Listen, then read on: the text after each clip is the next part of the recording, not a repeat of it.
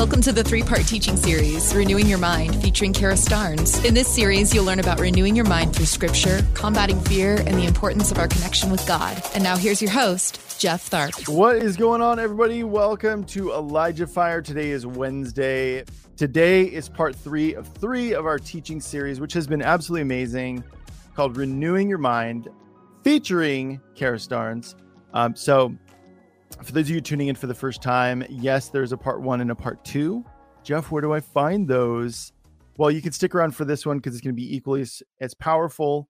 But you can go into the description. It'll take you right to the playlist that has parts 1 and 2.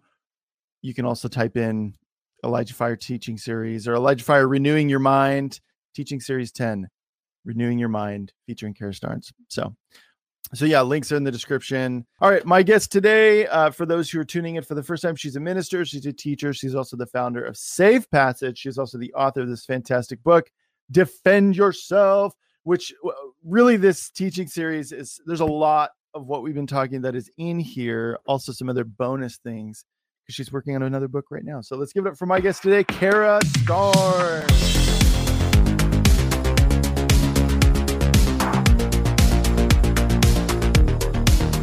Hey, Jeff. Welcome back. I saw you do a volcanic sneeze in the background. Did you know I was doing a hair flip? Oh, I thought you were sneezing and it distracted me. That's one of the reasons why I stopped talking. And I was like, whoa, that was a doozy. Yeah. I did a hair flip. She did a hair flip, everybody. Don't get that. She didn't sneeze. All right. Quit making that assumption, everybody. It shows violence today. Come on. All right. So this is obviously part 3. Part 1 was all about whole. I'm trying to carry on and be professional now, Cara. Holy is whole, and there's hope for shattered minds. So to be holy is to be whole, and what that means. And then part 2 was all about what fear does, how it steals our future. It kind of grabs a hold of our imagination. It gives false realities, playing out false things. And so it's all about that. What is part 3 of 3 going to be about? What are you going to be talking about today? I'm so excited. We are talking about actually dethroning fear, anxiety, and negative thinking. Yeah. And we're going to go through a lot. Yeah. We're going to go through our favorite subject. We're going to go through a lot today. We are going to go through the word and some examples in the word, because I actually found a research study on how to help children who have fear-based behaviors overcome that. And it'll be really interesting today. But we usually jump to correcting fear, correcting anxiety. And I want to bring today how actually connection is what helps us to deal with fear-based behaviors. And through connections, we actually see correction. And so it'll be really interesting. Yeah. So I'm excited. Yeah. I'm excited. I think the other night, I was trying to fall asleep, and in this series, it's just my mind's been wild, even just in teaching this series. This is some fresh stuff.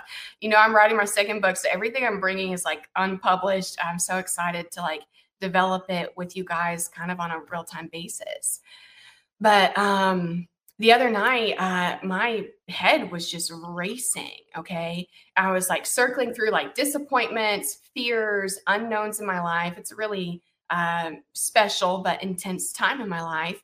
And I started have you ever done that thing where you start directing a whole Broadway play in your head?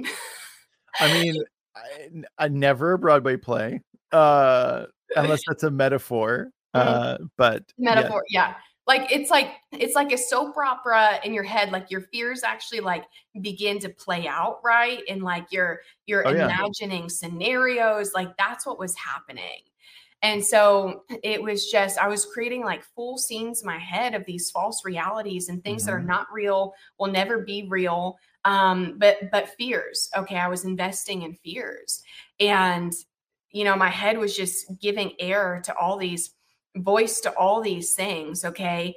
And I'm trying to like fall asleep, and I become very sad, and tears start welling up, and I'm upset, and I started to like backpedal out of that. And I said, God, why does this happen? Please help me. And I heard back, and he said, it's your mind. You can do whatever you want with it. And as soon as he said that, I got this picture in my head of like a house, and everybody has like windows in their house, and natural light, comes in and gives light to the home. And so somebody who paints their house with, white walls, they're going to enhance the natural light that's coming in. But a person who paints their walls like dark colors, black colors, eliminates the power of the natural light that is shining in on their home. And so I began to realize, a believer, we have the Holy Spirit in us. We have the mind and the light, the mind of Christ and the light of God. It's shining in us. It's in our mind. Okay. And it desires to illuminate our thoughts, our life, our everything. But our thoughts, our thoughts are to our mind as the colors of the wall are to our house. That's good. And as brightness or darkness of paint on the walls either enhance or eliminate natural light in our home, that's what our thoughts are doing in our mind.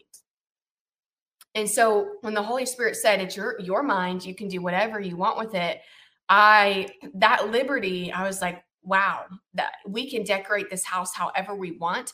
We can bring in whatever we want. And that's either going to enhance or eliminate the thoughts of God and the light of God. And today we're talking about dethroning fear, anxiety, and negative thinking. And I really have been studying more about how and why anxiety and fear come up in a person. And really, why can it be so difficult to dethrone and overcome? And how can we begin to do that and begin also to prevent it from resurfacing in our life and taking power again? And when I did that, the Lord kind of took me to Romans 11. And this was kind of a surprising place for him to take me. When we were talking about fear and anxiety and negative thinking, I'm like, why are we in Romans 11? Because I'm reading about how God's children have become disconnected from the vine. Okay. And so Paul's talking about something totally unrelated, and how, the children of God, the Israelites, have fallen off the vine. And Paul's, talking to Gentiles about being grafted in, of course, and also the Israelites being brought back to the vine.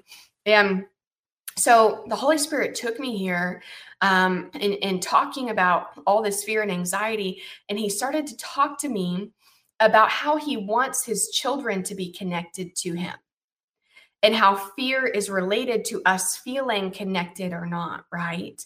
Connected children feel safe. They feel protected and provided for, right? Mm-hmm. But disconnected children become hurt, broken, lost, in pain.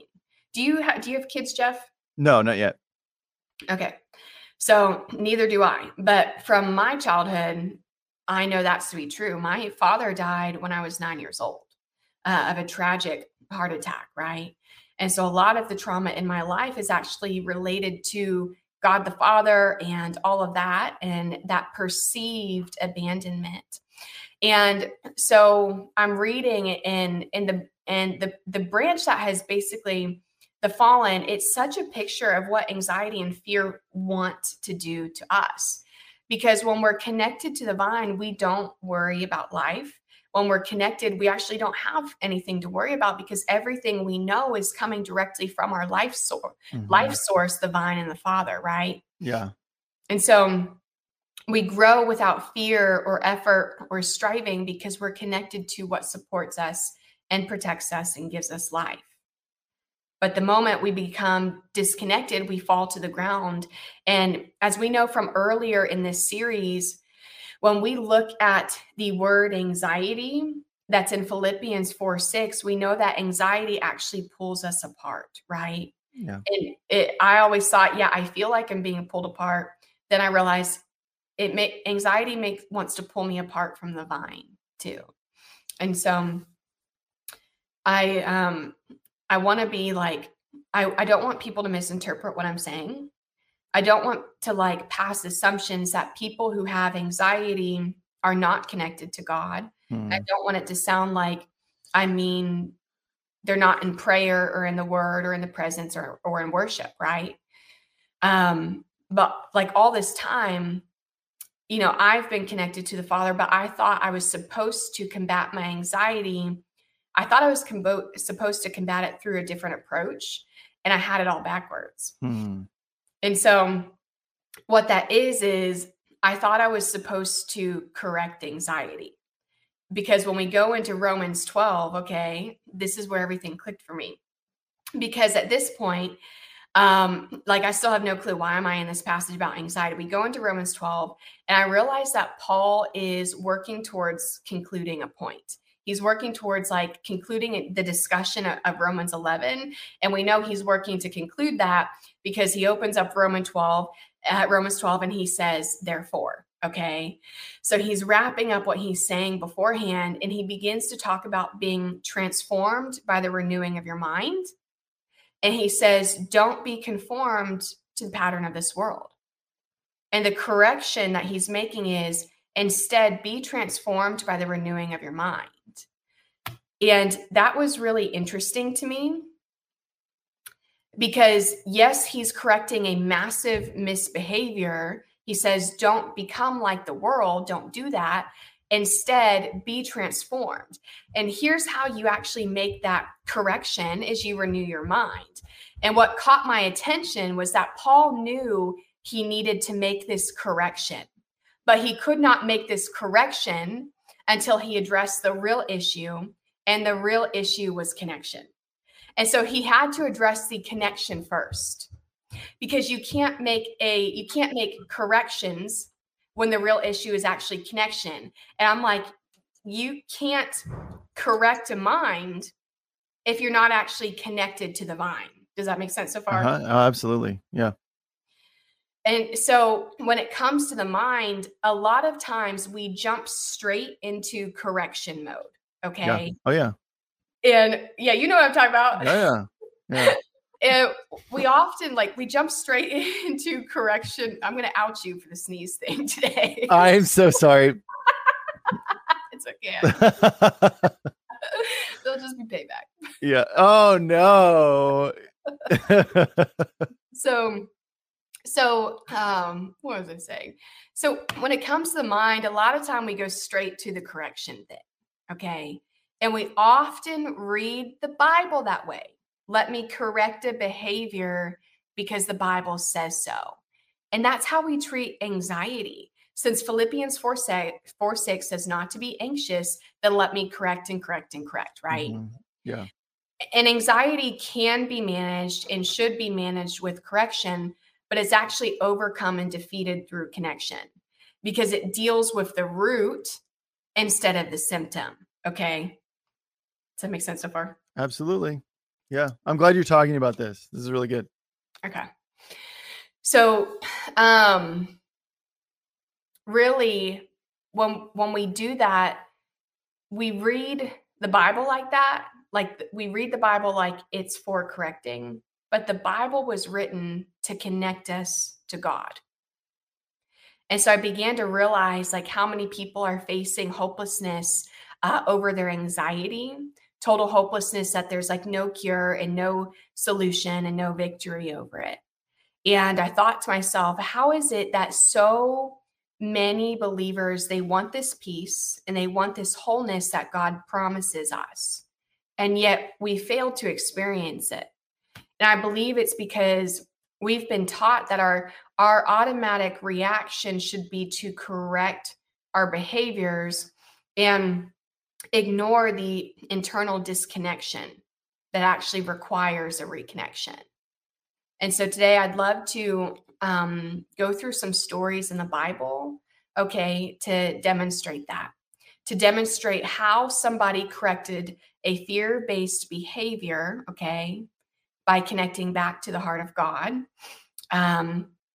And I'm really excited about that. But Yeah. what's your take so far? Well, I was just thinking about specifically about like behavioral modification and focusing in on that. Anybody who's dealt with any kind of sin or maybe just bad thought practices or whatever, as is the case with this, sitting there and just getting don't like, you can know what the Bible says, but being like, don't do that, don't do this, quit doing that, it doesn't really work. I mean, yeah, like you were saying, you can manage anxiety and be like, hey, I don't think that this thing is good for me, even though it sometimes it could be like a good thing. It could be a type of music even that's not even like, maybe it's just too intense for you. Like for me, like even when I was going through that bout with anxiety, like I love Christian metal, but I couldn't listen to it at that time. It was too intense. And being like, and that's like my battle music, man. Like when I get into it and realizing like, this is too intense for me right now. And that's okay, you know? And then even like certain topics, like I listened to a lot of podcasts and they were Christian podcasts, but certain topics, I was just like, okay, God, what do you want me to be focusing on right now? What are the things that you would like me to be focusing right now? And he was like, this, and this. But I mean, I always go back to even like what Psalm 91 says, whoever dwells in the shelter of the Most High will rest in the shadow of the Almighty. I will save the Lord. He's my refuge and my fortress, my God in whom I trust. And so for me, it was like, okay, that's my solution. It's not sitting here and being like, bad thought, get this in check.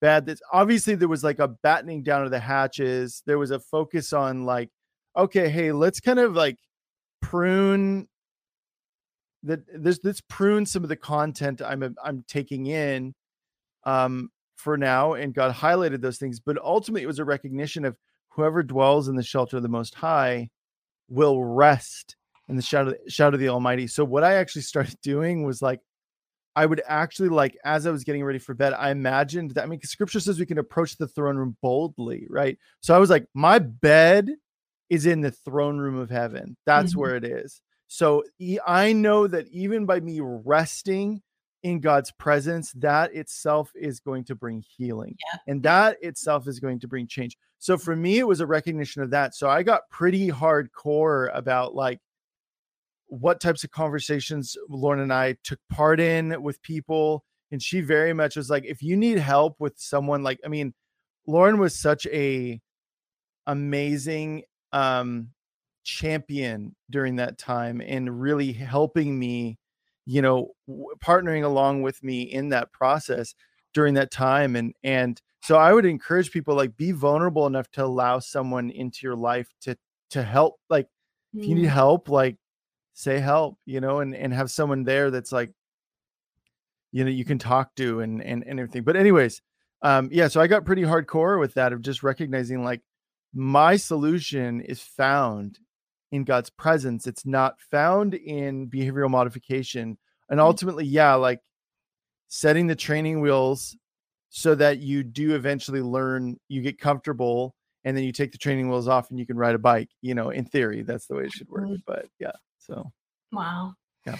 I love that. And I think what you said, we need to find people to walk with us, because this is something that the enemy will use to drive us into isolation. Yeah, absolutely. And we will hide it because of feeling overwhelmed or feeling ashamed.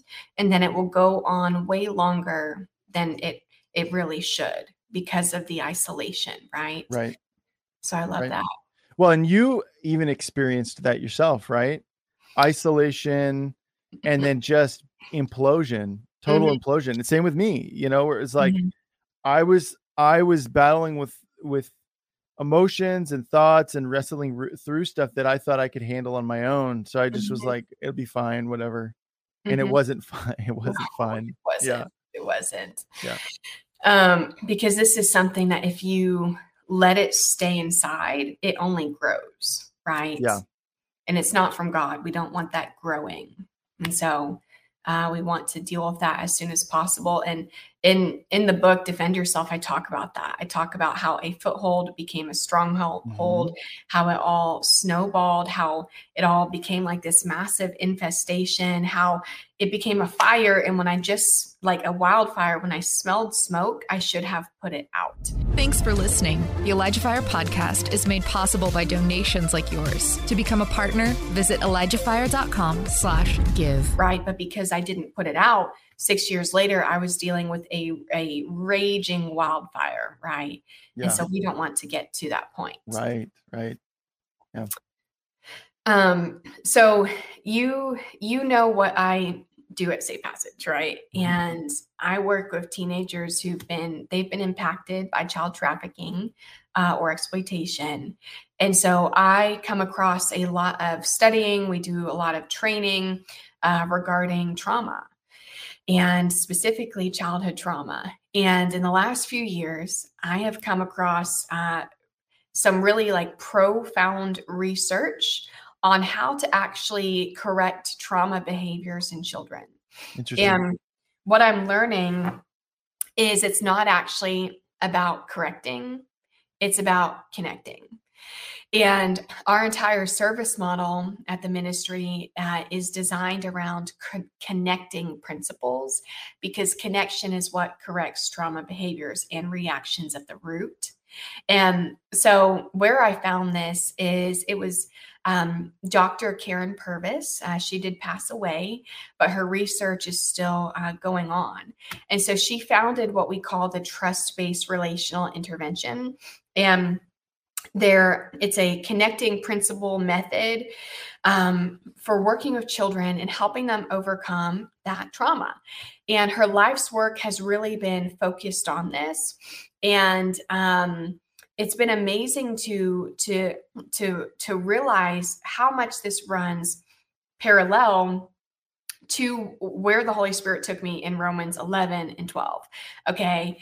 And so her core principle is basically that a child is reacting in fear-based behavior because it's related to something like their basic needs to feel loved or safe or cared for. Okay. And her core principle is that you actually can't correct the misbehavior until you connect the child back to the heart of their caretaker. And my mind was totally blown, right? At like how this matched up with what the Holy Spirit was leading me into. And I began to learn, like, a child who's experienced like a detachment from their caregiver, they will explode into a tantrum over the smallest thing. And when this occurs, like, you can't just correct that behavior. You have to actually work to reconnect them to a foundation of trust.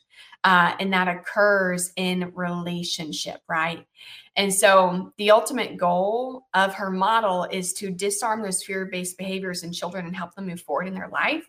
And so to do this, she has 3 principles, okay? And they're connecting, empowering, and correcting.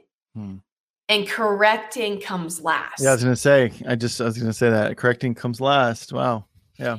And it comes last because once the child is connected to their caretaker and empowered through that connection, correction takes care of itself, right? Because the heart's connected, they feel safe, those wounds are tended to, right? And so things begin to naturally course correct, okay? Because correction is going to the symptom, but connection is taking care of the real thing.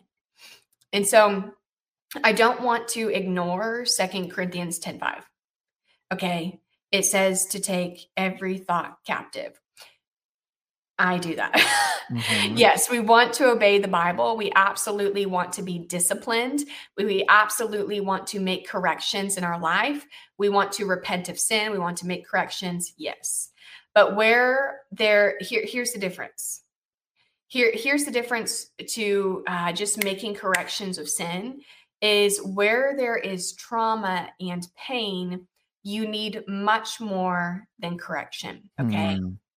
Because when you only correct that behavior where, that has a root of trauma and fear, Yeah, you can manage the symptom and the acting out, but the wound is still there and it's still festering, and it will until we get healed in our relationship with the Father. And anxiety is always something that comes from an internal place where we feel scared, we feel abandoned or let down. And so there's a need for us to control, because at some point we feel like we lost control and something made us afraid, and we don't want to go through that again. Yeah. Okay. Yeah. And so many of us jump to that verse of taking thoughts captive. Okay. And we correct that behavior, and we try over and over and over again to take every thought captive. Okay. But the problem is the underlying attachment and trust with God that has to be restored. Okay. And, when anxiety came up in my life, I decided to change my focus. Okay. And I had a plan. It's a plan where I'm actually going to give tips today on how to make immediate moment by moment corrections with anxiety. All right. Love it. Awesome. We'll kind of conclude with that on a practical note of what do I do when this is happening. Okay. So I had those plans, those practical things that I did, but I changed my focus really so that when anxiety came up, yes, I took those steps in the moment to manage the outburst. Okay. But over the course of days and weeks and months, I put a very heavy strategic focus on actually the presence of God and going to Him and getting healed. All right. And that's where things really began to change for me, is I was so focused on correcting the behavior because I was ashamed of it. Yeah. Oh, yeah.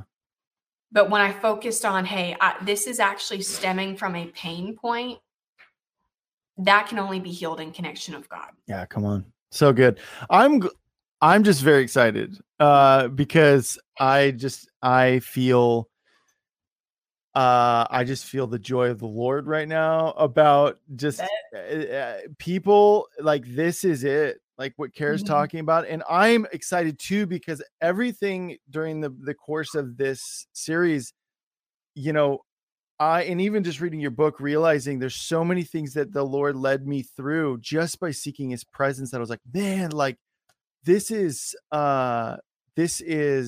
exactly, a lot of this stuff is exactly what God asked me to do. And it wasn't in, like, you and I didn't know each other back then, and so I'm just really encouraged that, I mean, like, the whole, like, God is really on this, like Cara's talking about, and I'm excited. I'm excited for people.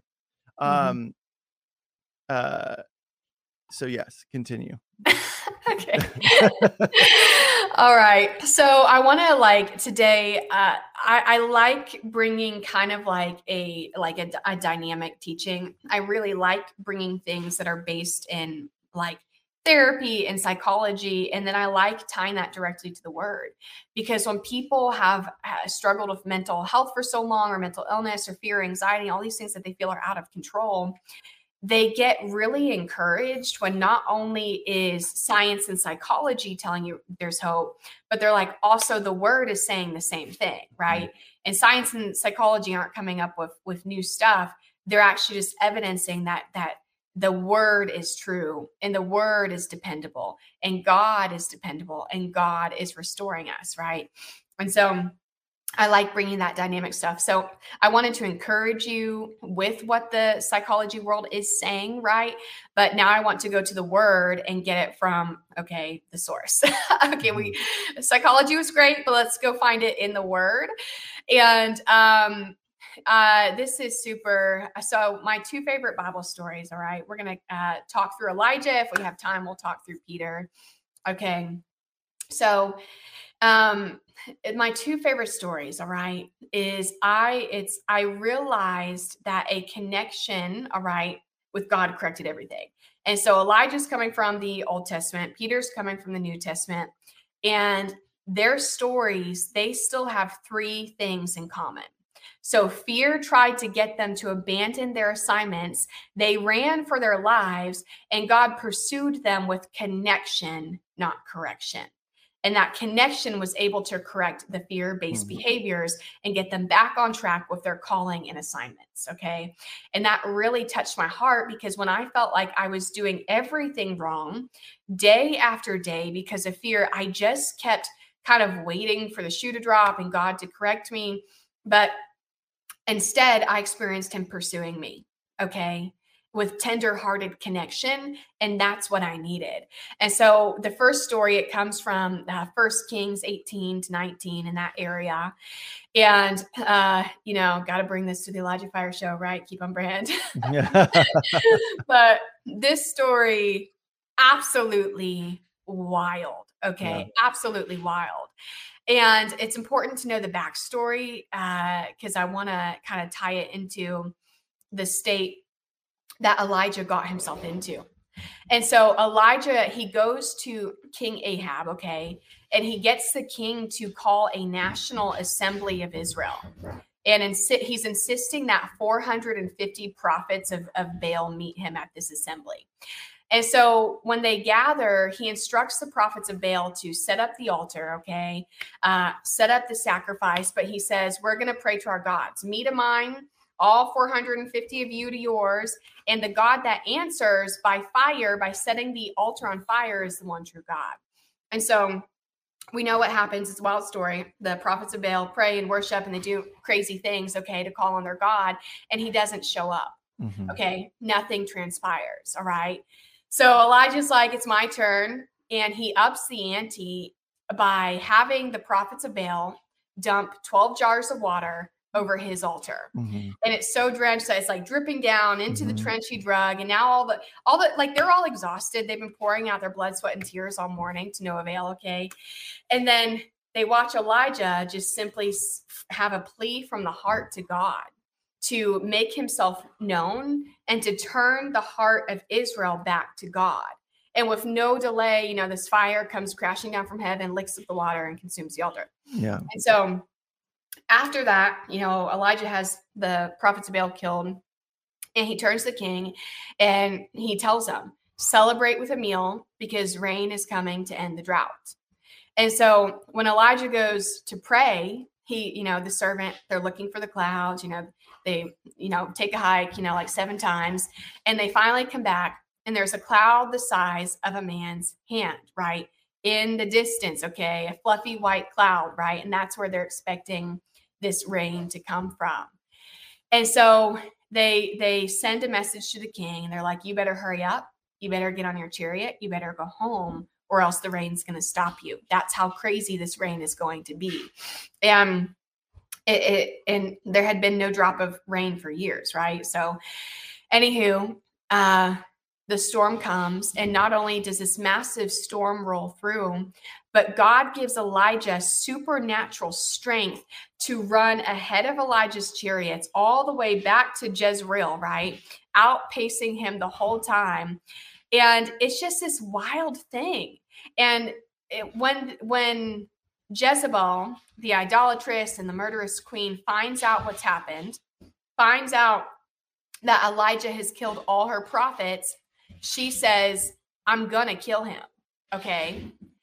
And we have to think about everything that happened. All the power of God that Elijah had just witnessed in literally like one afternoon. I'm not totally sure of the sequence of events, but I'm pretty sure it was like in an afternoon, in a day of so. And somehow one threatening word to his life, one little mouthy upset, and he's panicking and he's fleeing. And he runs into, the wilderness, and he tells God something that we've all probably muttered in our darkest hour. And he begs to go home. God gave him life, and he's like, Lord, just take it. I've had enough. Take my life. And he's so depressed and exhausted, and he's afraid. And so we know what happens. He's led to the mountain of the Lord. He goes into a cave, all right, and the word of the Lord visits him. And God says to him, he says, what are you doing here, Elijah? Okay. And Elijah answers him, and he tells the Lord, I've run away from my assignments. I don't want to do that no more. I'm terrified for my life. And he explained to God, I've served you faithfully. I've obeyed your every command. I've actually done it zealously, right? And she's killed all of your prophets. I'm the only one left. And now she wants to kill me too. And so at this point, I really started to imagine what is God going to say to him? Okay. And I thought God's totally going to correct him because he's a prophet and he can do this. Okay. And I thought, God's going to correct him because Elijah just witnessed miracle after miracle in a day's time, more than most people will experience in their lifetime. Wild what he experienced. Yeah. And I'm just God's going to tell him to get it together. But instead, God is allowing Elijah to talk. And he's giving Elijah space to vent and letting his fears come out of his head, out of his belly, right? Out of his mouth, right? And when Elijah tells God he's afraid, God doesn't correct him. He knows what Elijah really needs. And so what he does, he says, Elijah, I want to encounter you. And I want to give you my presence. And so he hears this gentle whisper. And then he hears God say again, what are you doing here, Elijah? And when I processed this story, I asked God, I said, why did you ask him the same question when you already knew the answer? And I heard back, because I wanted to connect to him. Mm. And I thought about it for a moment, and then I asked, I said, you connected to him in a whisper. Why did you send 3 violent displays of nature first? And that's when I realized a whisper from God will shut down the shouts of fear. And when we are afraid, we want God to match the volume of our fears. Those 3 mighty acts of nature, they didn't connect God with Elijah.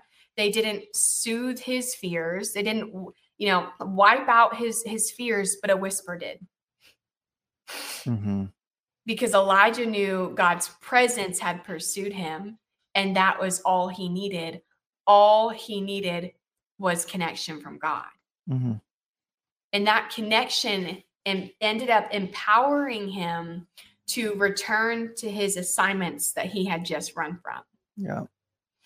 And so God, he doesn't even, with Elijah, he didn't even correct that fear-based behavior of him running away and hiding. He just connects with him. And it's when Elijah connected with that whisper, right? That's when God was able to say, Elijah, I'm with you, and you're going to go back exactly the way you came. You're going back to those assignments. You're going back to where you've been running from. And all it took for Elijah to get back on the horse was connection, right? Mm-hmm. That's all it took. Yeah. Yeah. And also, too, I think there's something to be said about him with the prophets of Baal on Mount Carmel and seeing fire come down and just nuke the altar and lick up all the water. And that's quite a display, right? And he knew it was God. But even in those big moments, for me, it's obviously I've never been in a situation like Elijah, but for me, it's been those moments where God's still small voice comes and he just quiets everything with a whisper, right? Uh-huh. Where it's because I've had amazing things happen in my life and God really showed up, but still, I mean, I know what it's like to be yeah, God, you're seeing something happen. Mm-hmm. And then someone, all it takes, Cara, is one comment. And all of a sudden I'm like, oh no, my day's ruined, and it's so I can, so Jezebel coming and being like, you're an idiot, I'm going to kill you. I'm coming for you. and he's like, oh no. And he just saw a great display of God's power. Right. And that's why it's so important to have those moments where you are in a position where you do hear that whisper from God. Like what you're hearing?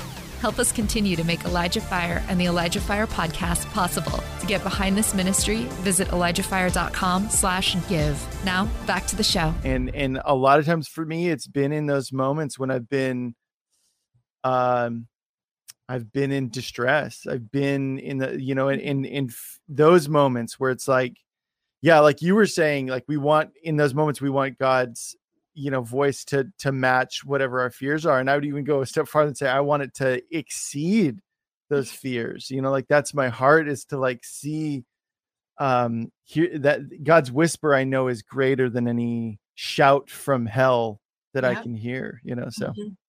Yeah. And to this day, I have to catch myself, because when I'm afraid, I'm like, God, just speak to me. God, just do something big and bold, and I'll get it together. Right. And I have learned that when we are afraid, we need connection with the Father. And so he doesn't bring a baby in, he doesn't bring a child in and yell at them. Right. It's through a whisper. And so I have totally transformed my fear moments. I'm not looking for God to blast through and match the volume of my fears, because they're a liar. They're lying to me, right? And God he's speaking to me, and all I need is that real connection. And the same thing happened with Peter. I don't really know which one's my favorite story. Maybe this one, just to continue matching up the trauma principles that we've been talking about. The order is connect, empower, correct. And Philippians 4:3, it says, I can do all things through Christ who strengthens me. And it's when we're connected to him that's when we become strengthened and empowered to do all things. Okay. And so the same pattern, it happened with Peter. All right. And Peter, he was totally like gung-ho about defending Jesus and not leaving his side when he was taken into custody. Peter's the one who chopped the guard's ear off. Okay. Yeah. He was very cavalier. Yeah. Yeah. So he dismembered a Roman guard. Right. But when Peter went to the courtyard and is waiting for Jesus, right, he denied him 3 times. This is the same night. This is the same Peter. Okay. Only hours have passed between the Peter who was bold enough to chop a guard's ear to the Peter who denied Jesus. And there's one difference between that version of Peter. And it's a Peter who was in the presence of Jesus and Peter who felt alone, right? And in that loneliness, he was afraid. And that's when he denied Christ.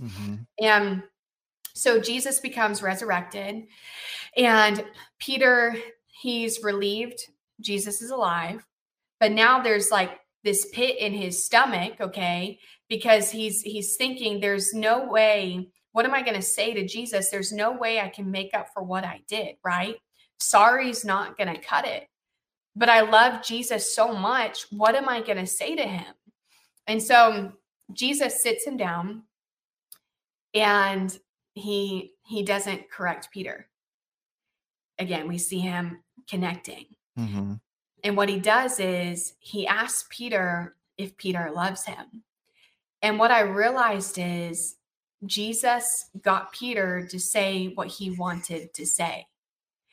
And so when Jesus was on the cross, when Jesus was dead for 3 days, when Jesus was resurrected and Peter was waiting for a moment with him and waiting to see him, what was Peter thinking about? He was thinking about, how in the world am I going to tell Jesus I love him when I denied him? And so Jesus is getting Peter to say what's on his heart, which is, Jesus, I know what I did, but do you know that I love you? And when they have that moment together, okay, that's when Jesus said, feed my sheep, okay? And here's what's happening is connection, empowerment, correction. Yep. So when Jesus connected to Peter after his fear-based behavior, Peter becomes empowered through that connection, and he's put back on track with his calling and his assignments. And I wanted to tell these two stories today, all right? No matter how far fear has gotten us to run away, right? When we connect back to the love of the Father, he ministers to us. And he gets us to actually open up about what's really going on and why we're afraid and how deep it goes. And the solution is always connection, okay? Because that's how we become empowered to face our fears and actually to face our assignments and dethrone fear. Yes. Isn't that baller? Baller. And I want to take this a step farther with the story with Peter, because when Jesus, early on in meeting Peter, he says to him, on this rock, he's talking about Peter, on this rock, I will build my church, right? That's a big prophecy, right? Yeah. And then Peter denies Jesus 3 times, and What a rock. right. And he had to have been thinking about that prophecy and saying, I blew it. I blew it. Like whatever because we always think that our mistakes are far greater than a word God speaks to us. Yeah. And we're not that powerful, Cara. And so just like you were talking about in the first part 1 of 3 about timing and how often our perception of timing, we think we've missed it or we've blown it. You told that great story about God speaking to you about starting to mentor. And there was that girl, Maddie, I think was her name. She came up to you and she was a year delayed on walking out in obedience, but he was right on time. So it's like you're talking about how sometimes God, you believe that God speaks stuff to us, knowing that it's going to take us, it's going to be a process for us to actually walk out that.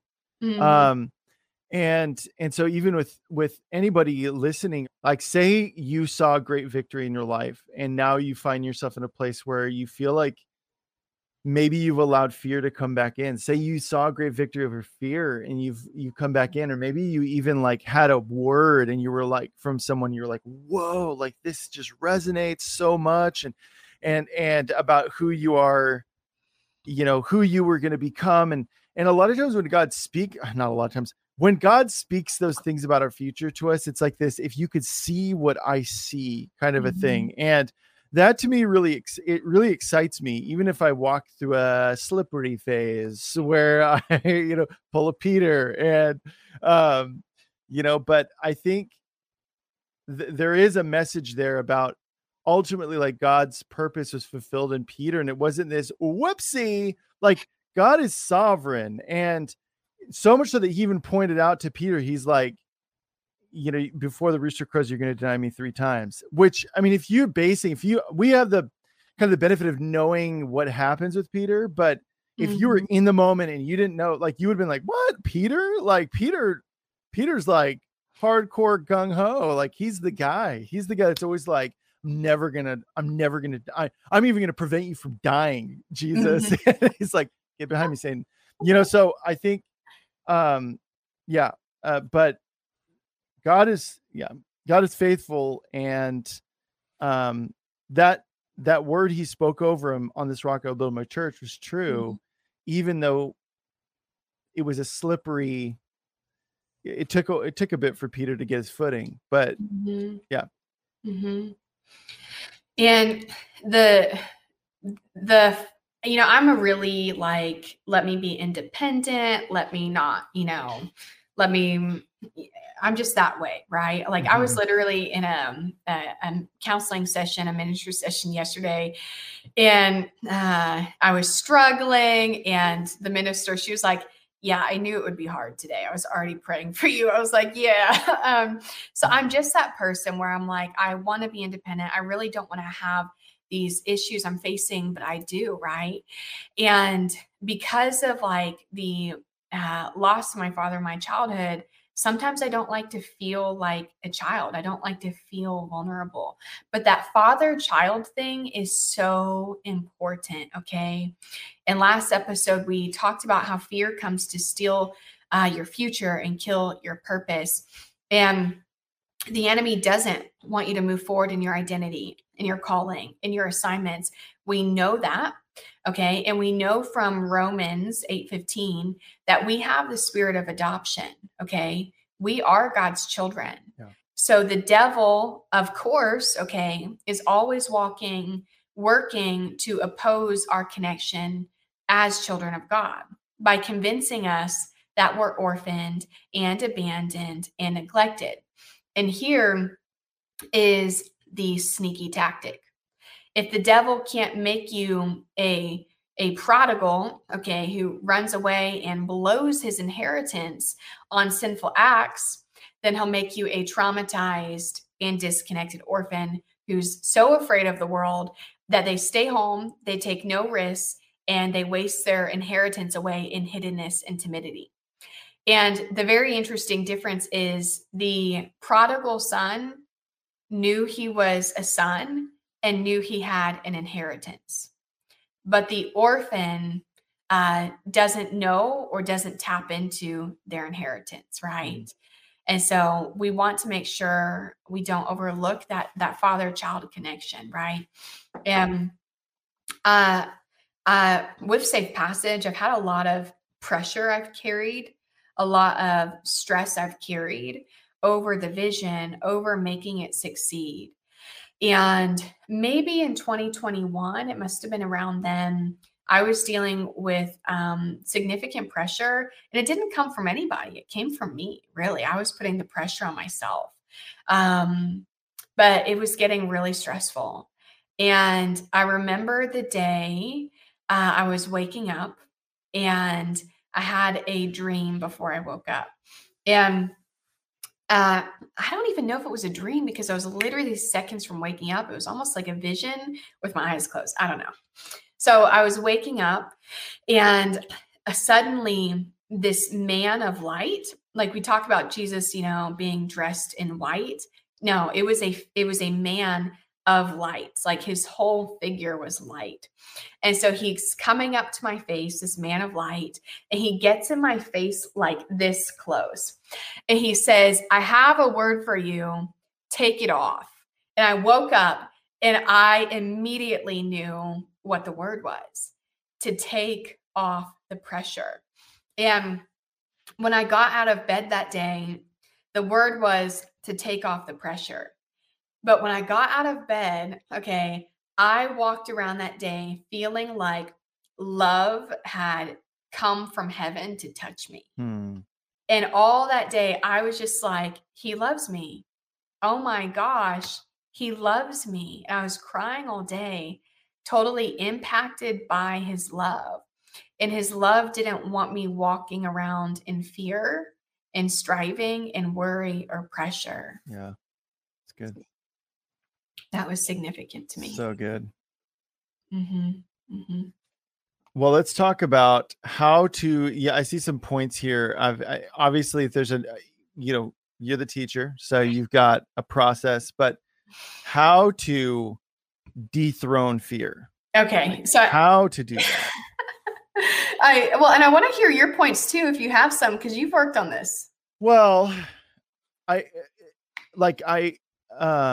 specifically with like take it off. What, like, when was there a process for you of just recognizing or was it just like, okay, fine, I'll take it off? Or was it a supernatural impartation that you got from heaven? Because you said you felt love all day. I'm really curious for you. What was both and like? Yeah. So probably for like that summer, that season, it just supernaturally lifted, right? Awesome. Yeah. Because of the encouragement and connection, right? We talked about that all day today. The connection will just make that correction. But literally today I was sitting on the porch doing work, was, really afraid of like the transition I'm in. And I had to remind myself of that dream, right? Because when God gives us a word in the past, we need to steward that. he gave us that encounter, right? If your, mom calls you on the phone and gives you a word, like, does she need to give you that every day for the rest of your life? Or are you going to be like, this is what my mom always said, what she says, right? And we take it with us every day. And so even today, like, I had to remind myself of that dream. I don't need God to repeat that dream. He gave it to me. He connected with me, and I'm not going to forget it. But I had to remind myself. That's good. So I gave you 3 points, but I went through some of the comments of the past series. And so I kind of developed actually 5 points. Oh, awesome. So these are the practical points that really got me through really one of the worst times in my life. Practical points for dethroning fear and anxiety and negative thinking. Yeah. The first one, I want to tell you where I learned to begin. And here's how I got this point is fear will convince you that everything's falling apart. Fear will convince you that everything's bad, everything's heavy, and it wears you down. Okay. And then when that happens, you get so beat up, not only about the fear thing, but you begin to beat yourself up about how heavy you feel. Okay. Yeah. And so I learned it's really important to laugh. Amen. For myself. But in that, I learned that laughing actually disempowers fear. And think about that. Why did the woman in Proverbs 31 laugh without fear of the future? Because fear comes to take your future and kill your purpose. And it comes to intimidate you about what's ahead. And so how do we defeat fear? Here's the thing. You don't have power over what makes you cower. Okay. We don't cower in the face of fear. We laugh in it. And when thousands of Israelites cowered in the face of the giant, David, he declined all the king's armor, all the king's weapons, and he got a small stone, and he did this to humiliate the Philistines, and he made the giant a laughing stock. And so the quickest way to empower yourself and disempower fear is by laughing, okay? And this is a really good place to start because not only does it lift you out of heaviness, but it immediately begins to dethrone the antics of the spirit of fear, okay? And that really helped me because I was way too serious about what was happening, and that was only giving more power to the fear, okay? Mm-hmm. So I began laughing. The people like that. Okay, I love that they love it. I was afraid that was going to fall flat for them. Okay. You don't have power over what makes you cower. Write it down, people. Oh. So number 2, all right. Remember your history with God. Yeah. That's so good. In Joshua 24, he's leading the Israelites into a renewed covenant. And to make this renewal, what he does is he reminds them of their history with God. Who has God been for you? What has he done? What has he led you out of? The waters that he parted for you. And so when I'm afraid, I begin to go through my memories. I begin to go through my journal entries and remember what God has done for me. And when I do that, I become really expectant that he's going to do it again, right? And in Psalm 77, I actually have it pulled up here. I'll just read it really quickly. But when you reflect on your history with God, you actually begin to appeal negative thinking with your history. And so in Psalm 77, the psalmist, he's heavy, he's alone, he's afraid. And he begins to share how he feels all of those things. And then he turns his mind in a different direction. And so he begins to say, you know what? I have depth with God. I have history with God. And I will remember everything that he has done for me. And he begins to stir himself up. And so it's like verses 1-10. It's things like, I cried unto God with my voice. Okay. Let's see here. I complained. My spirit was overwhelmed. Will the Lord cast off forever? Has his favor run out? Is his mercy gone for me forever? Does his promise fail forevermore? Okay. Really depressing stuff. All right. He's wondering if God is done being faithful, right? But in verse 10, okay, he says, I will remember the years of the right hand of the Most High. I will remember the works of the Lord. I will remember the wonders of old. I will meditate on all the things he has done. Okay. And just yesterday, I was in that ministry session. Okay. And I had to decide, I have this pattern.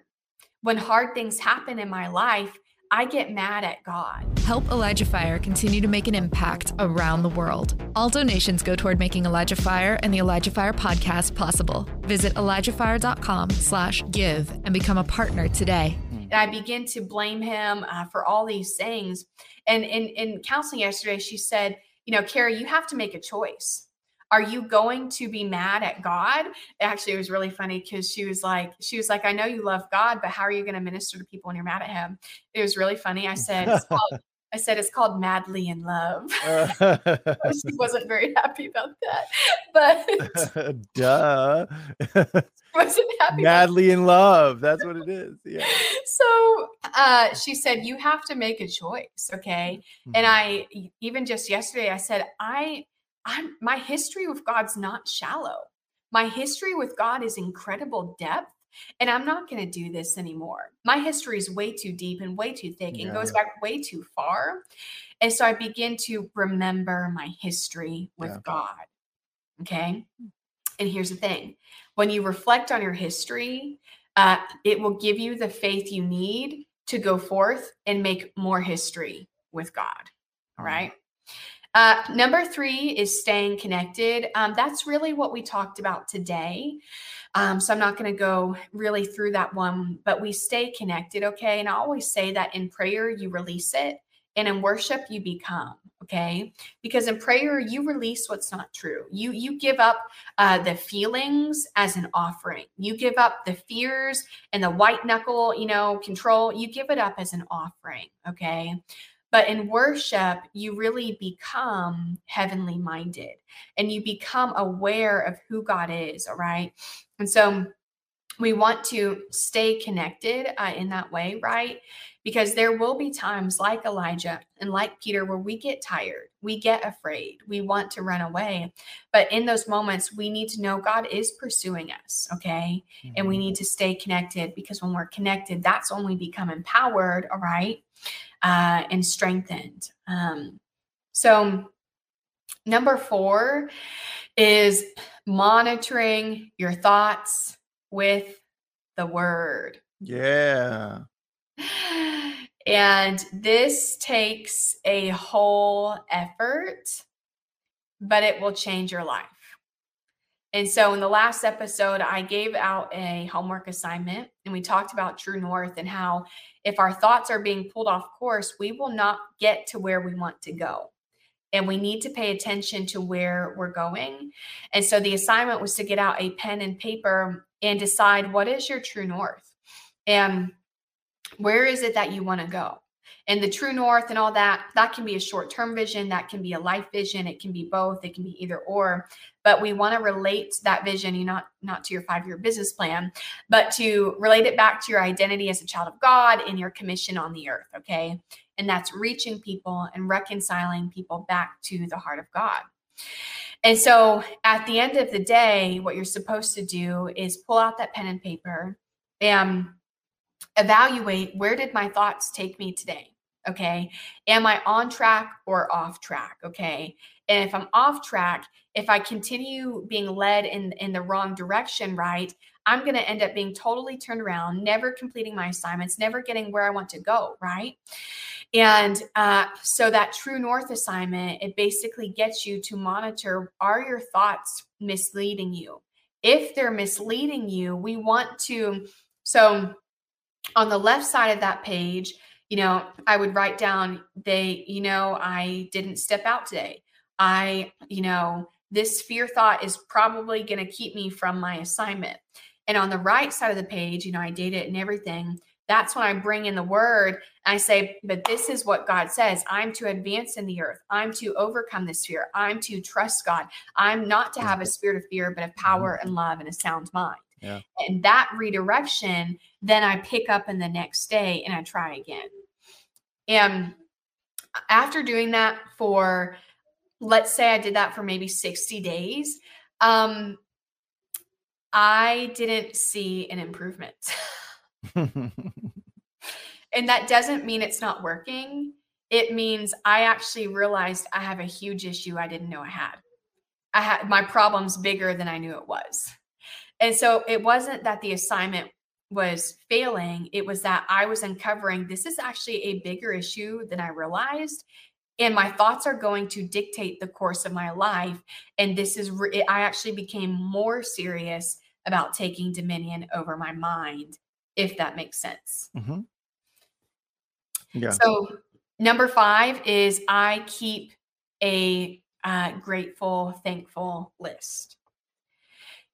Fear and anxiety and negative thinking, they will make you feel heavy and depressed and ungrateful.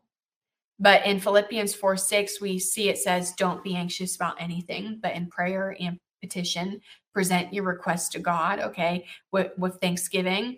And there's something there about giving thanks and meditating on thankfulness that it redirects your mind from anxiety to godly things.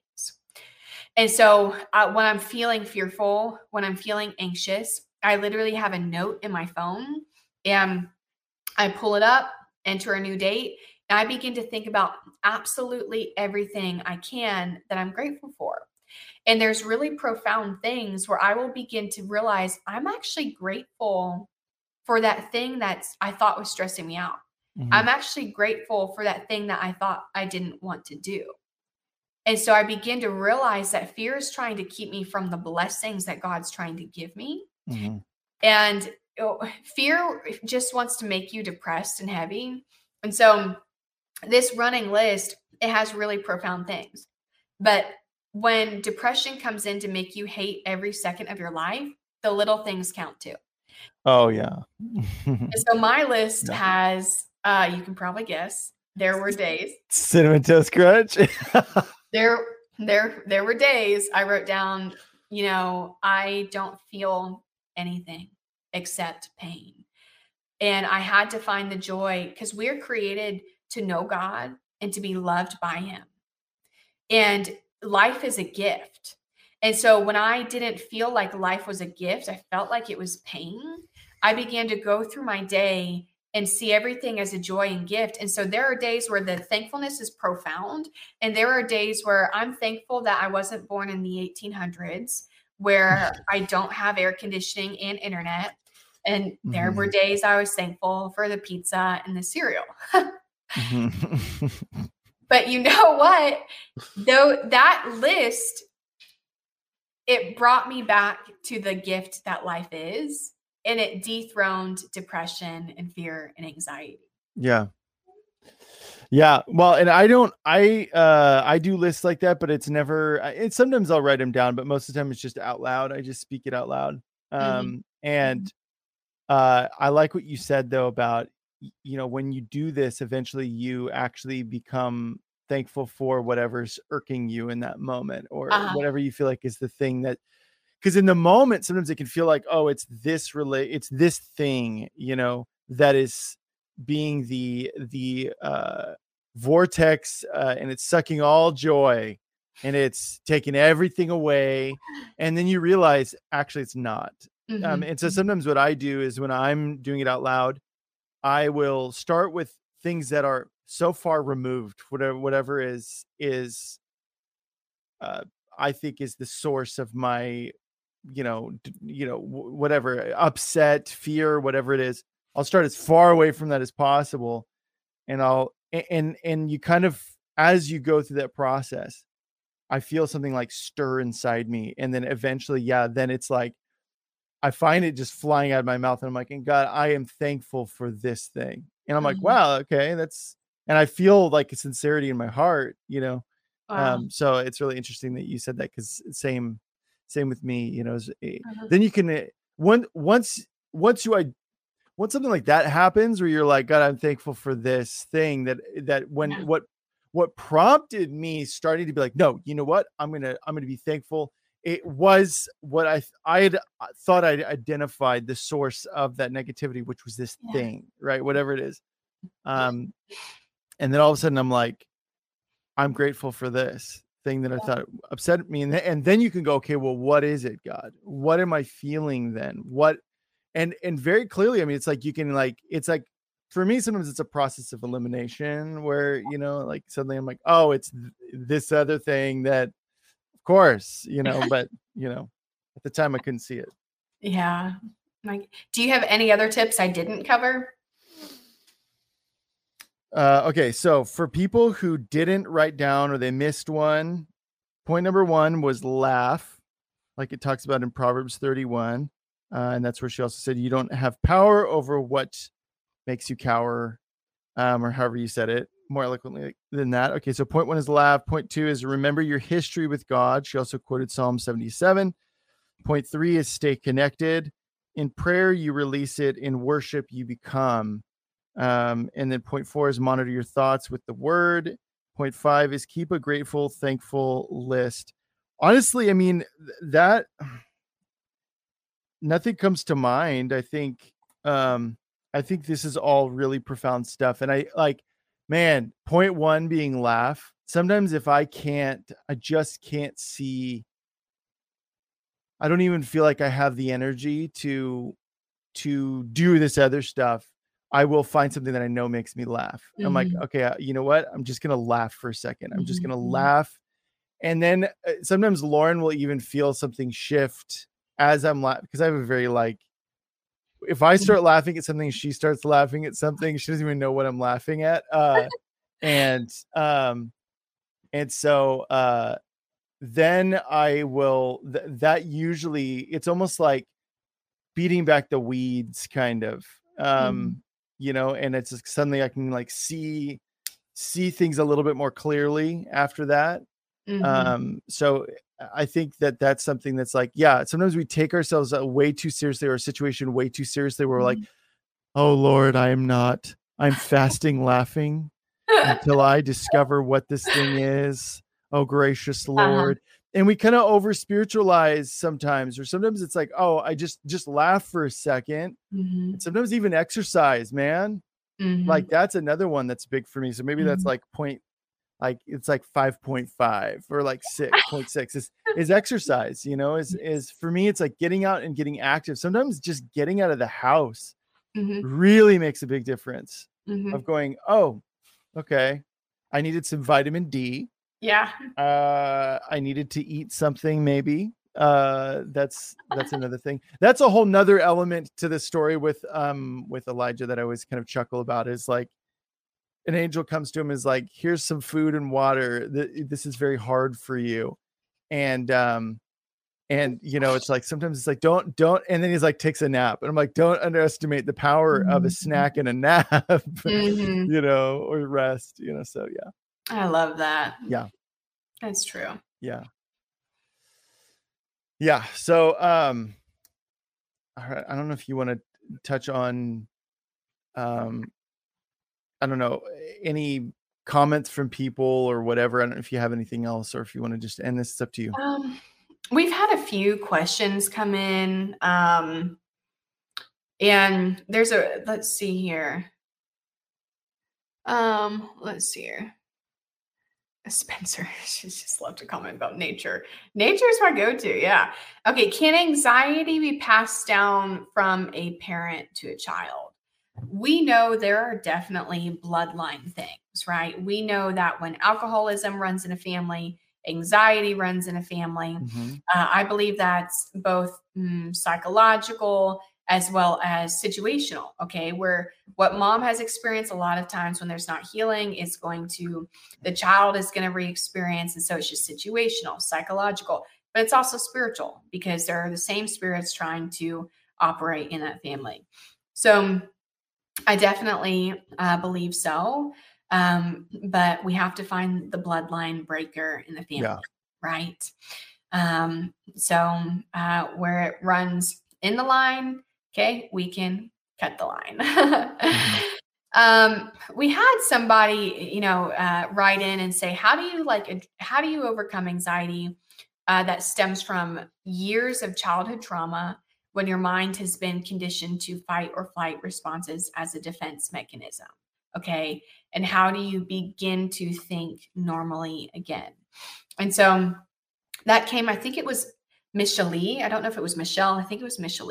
But that Michelle, there are physical and physiological things going on, okay, that makes your brain respond through a function override, okay? And when it's at that level, especially when it's childhood trauma, especially when it is touching that fight or flight or freeze zone in your mind. And so the good news, okay, is God gave us a body that self-repairs after trauma, okay? And the mind is included. The mind is flexible.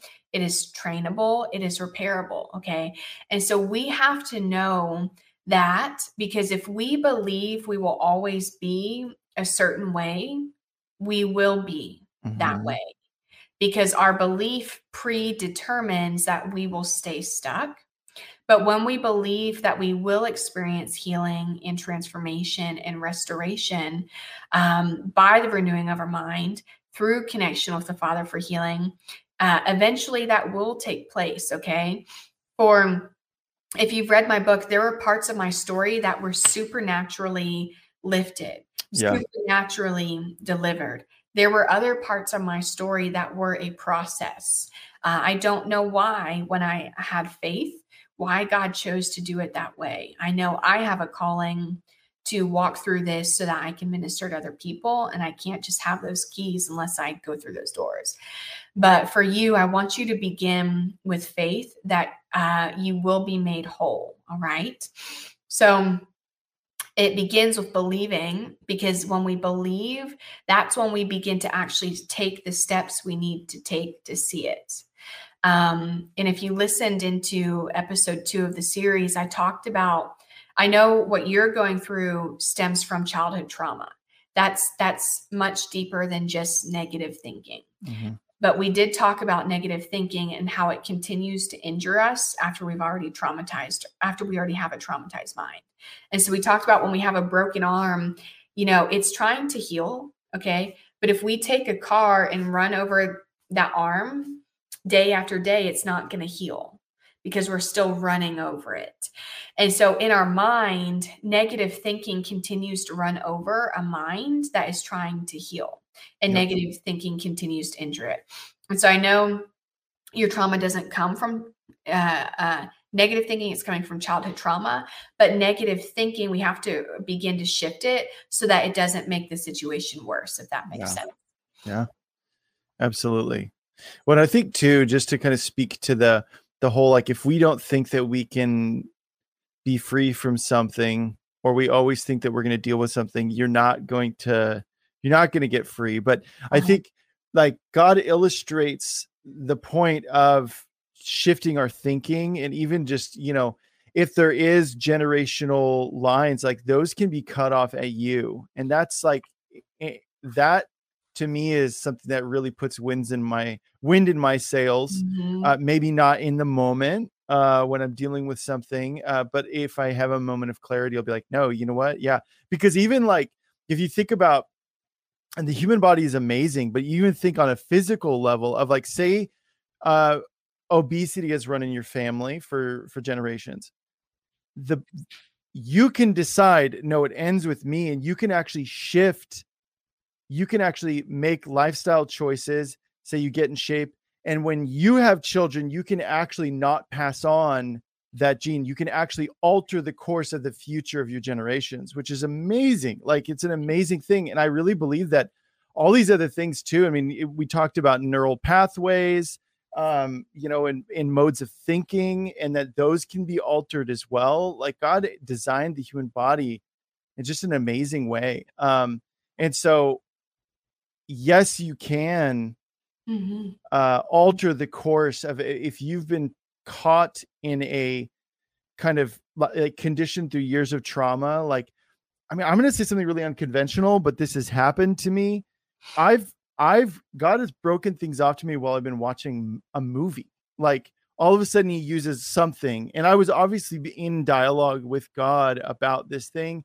And then I was watching a movie and all of a sudden it was like something happened. It was just the words. And all of a sudden God, just his presence hit hard. And it was just like, all of a sudden I felt like there was a release of something. It wasn't the movie itself, but God is just very present with us. And I think that's the one thing that Satan wants us to not realize. He wants us to think that we're alone and that we're the only person dealing with this thing.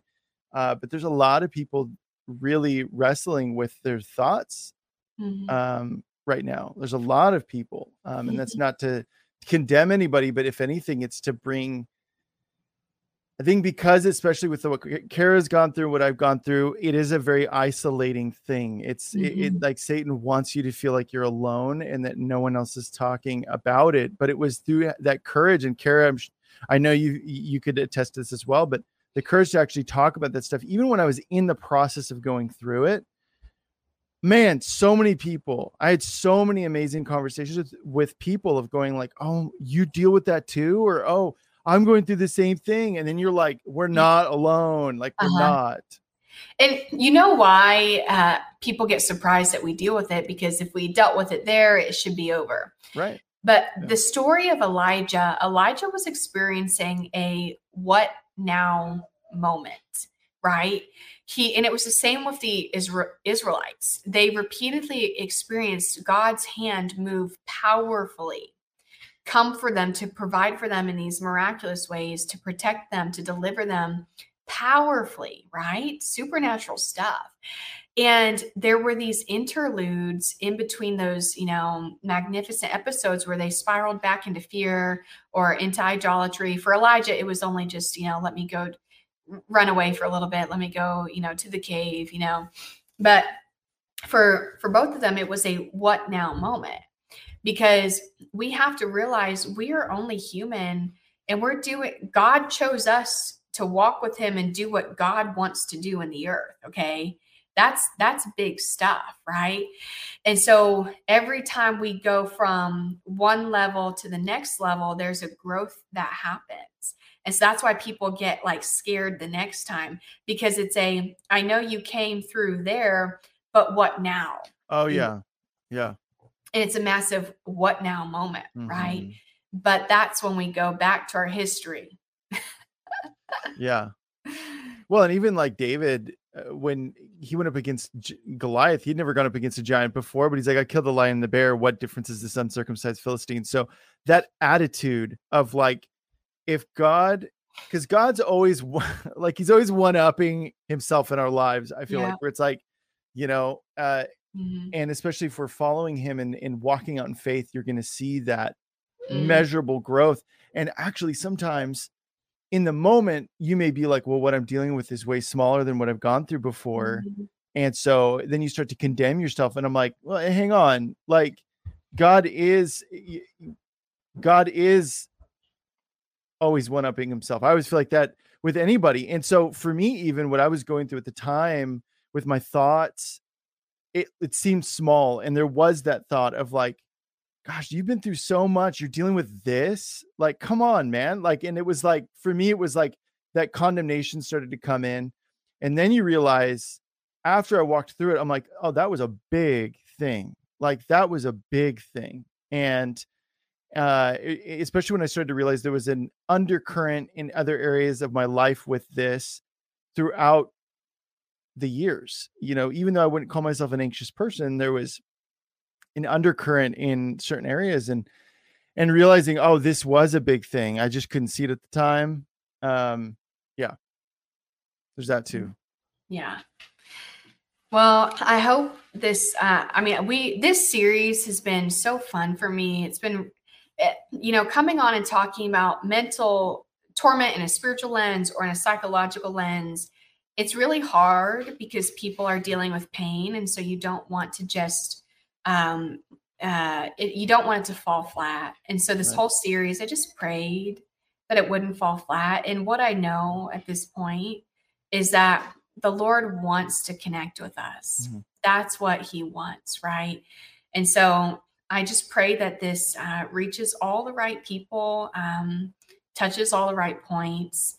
But I want to thank you all for having this series, because I just hope it brings hope to people, right? Mm-hmm. That God's not done, and He is a restorer. And when God restores, it's more than it's more wholeness than we ever were. Like version 2.0, better and stronger than 1.0, you know? Yeah, come on. All right. Well, Cara, I would love for you to pray for people as you feel led, just to close this out. This has been great. It's been really, really good. Guys, yeah. I'm not ready for it. But Lord, we thank you, God, that we are not alone. And even when you gave us our assignment on the earth, Lord, to go into nations and make disciples, Father, and to reach people and reconcile them back to your heart, you said, behold, I am with you always. Lord, thank you that you want us to know that, and you want us to not just know it, but to experience it, Father. So, Lord, I pray for this series, even as it goes and reaches people in the future, Lord, that you would speak to them, Father, about the fear and anxiety and the negative thinking in their life, God. Lord, and that you would empower them through connection, Lord, and that we would believe you for every word that you promise, that it's not a lie, it's not a false hope at all, God, but you are restoring us in full, Lord. Thank you that you make us whole. Thank you that you love us, Father. So we just pray in agreement that every single person who believes in agreement, Lord, they are an overcomer and they will overcome. So we thank you in advance for all of those testimonies, and we bless these people in your name. Amen. Amen. Cara, Starns, everybody. We need an applause button. That'd be awesome. Okay, so how can people get this fantastic book, especially if they want to dive into the worksheets and all that good stuff? How can people get this and the sweet grenade sticker? Make strongholds go boom. So carastarns.com, of course. Yep. And I'm sure they'll link it below. Yep.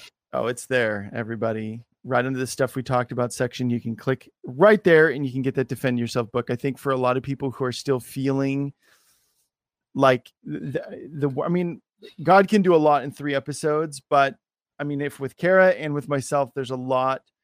It really is a process. You're beginning this process, and God can do a quick thing and break certain things off supernaturally, but there still is a process of walking this stuff out. So if you are in that boat, I would strongly recommend getting her book. It's amazing. And you guys know how I feel about it. So Cara, thank you so much. This was so great. Thank you for your time. Like, seriously, like, you just put so much care into how you broke down these subjects over the weeks. And I was always really impressed just to see how thorough you are. So thank you so much. Love you guys. Can't wait. Yeah, we love you too. Everybody have a blessed Wednesday. Also, legifire.com/donate is how you donate. All proceeds. I got to breathe, man. I got to just second how to breathe. I was like, all proceeds go towards keeping this there. That was for the yawn. It just like, that deserves much more. Yeah. I got to flip my hair. I got to do this. There we go. Yeah, there we go. But yeah, guys, legifire.com/donate is how you donate. All proceeds go towards keeping this free. We love free at 5 days a week. And then we take a portion of every donation we funnel into our water well efforts overseas and stateside. We're doing stuff with First Nations people now. It's amazing. Freshwater wells, all because of your guys' generosity. So God bless you guys. And we'll see you tomorrow at 2 p.m. Pacific time, 5 p.m. Eastern time. Okay, bye. This has been Elijah Fire. Thanks for listening. For more episodes like this, you can check out the Elijah Fire podcast on ElijahFire.com, on Apple, Spotify, or wherever you get your podcasts. You can watch us live every weekday at 2 p.m. Pacific time on YouTube, Rumble, Twitch, and Facebook. Elijah Fire is presented by Elijah Streams and is part of Elijah List Ministries. Go to ElijahFire.com/give for more info on how you can donate today.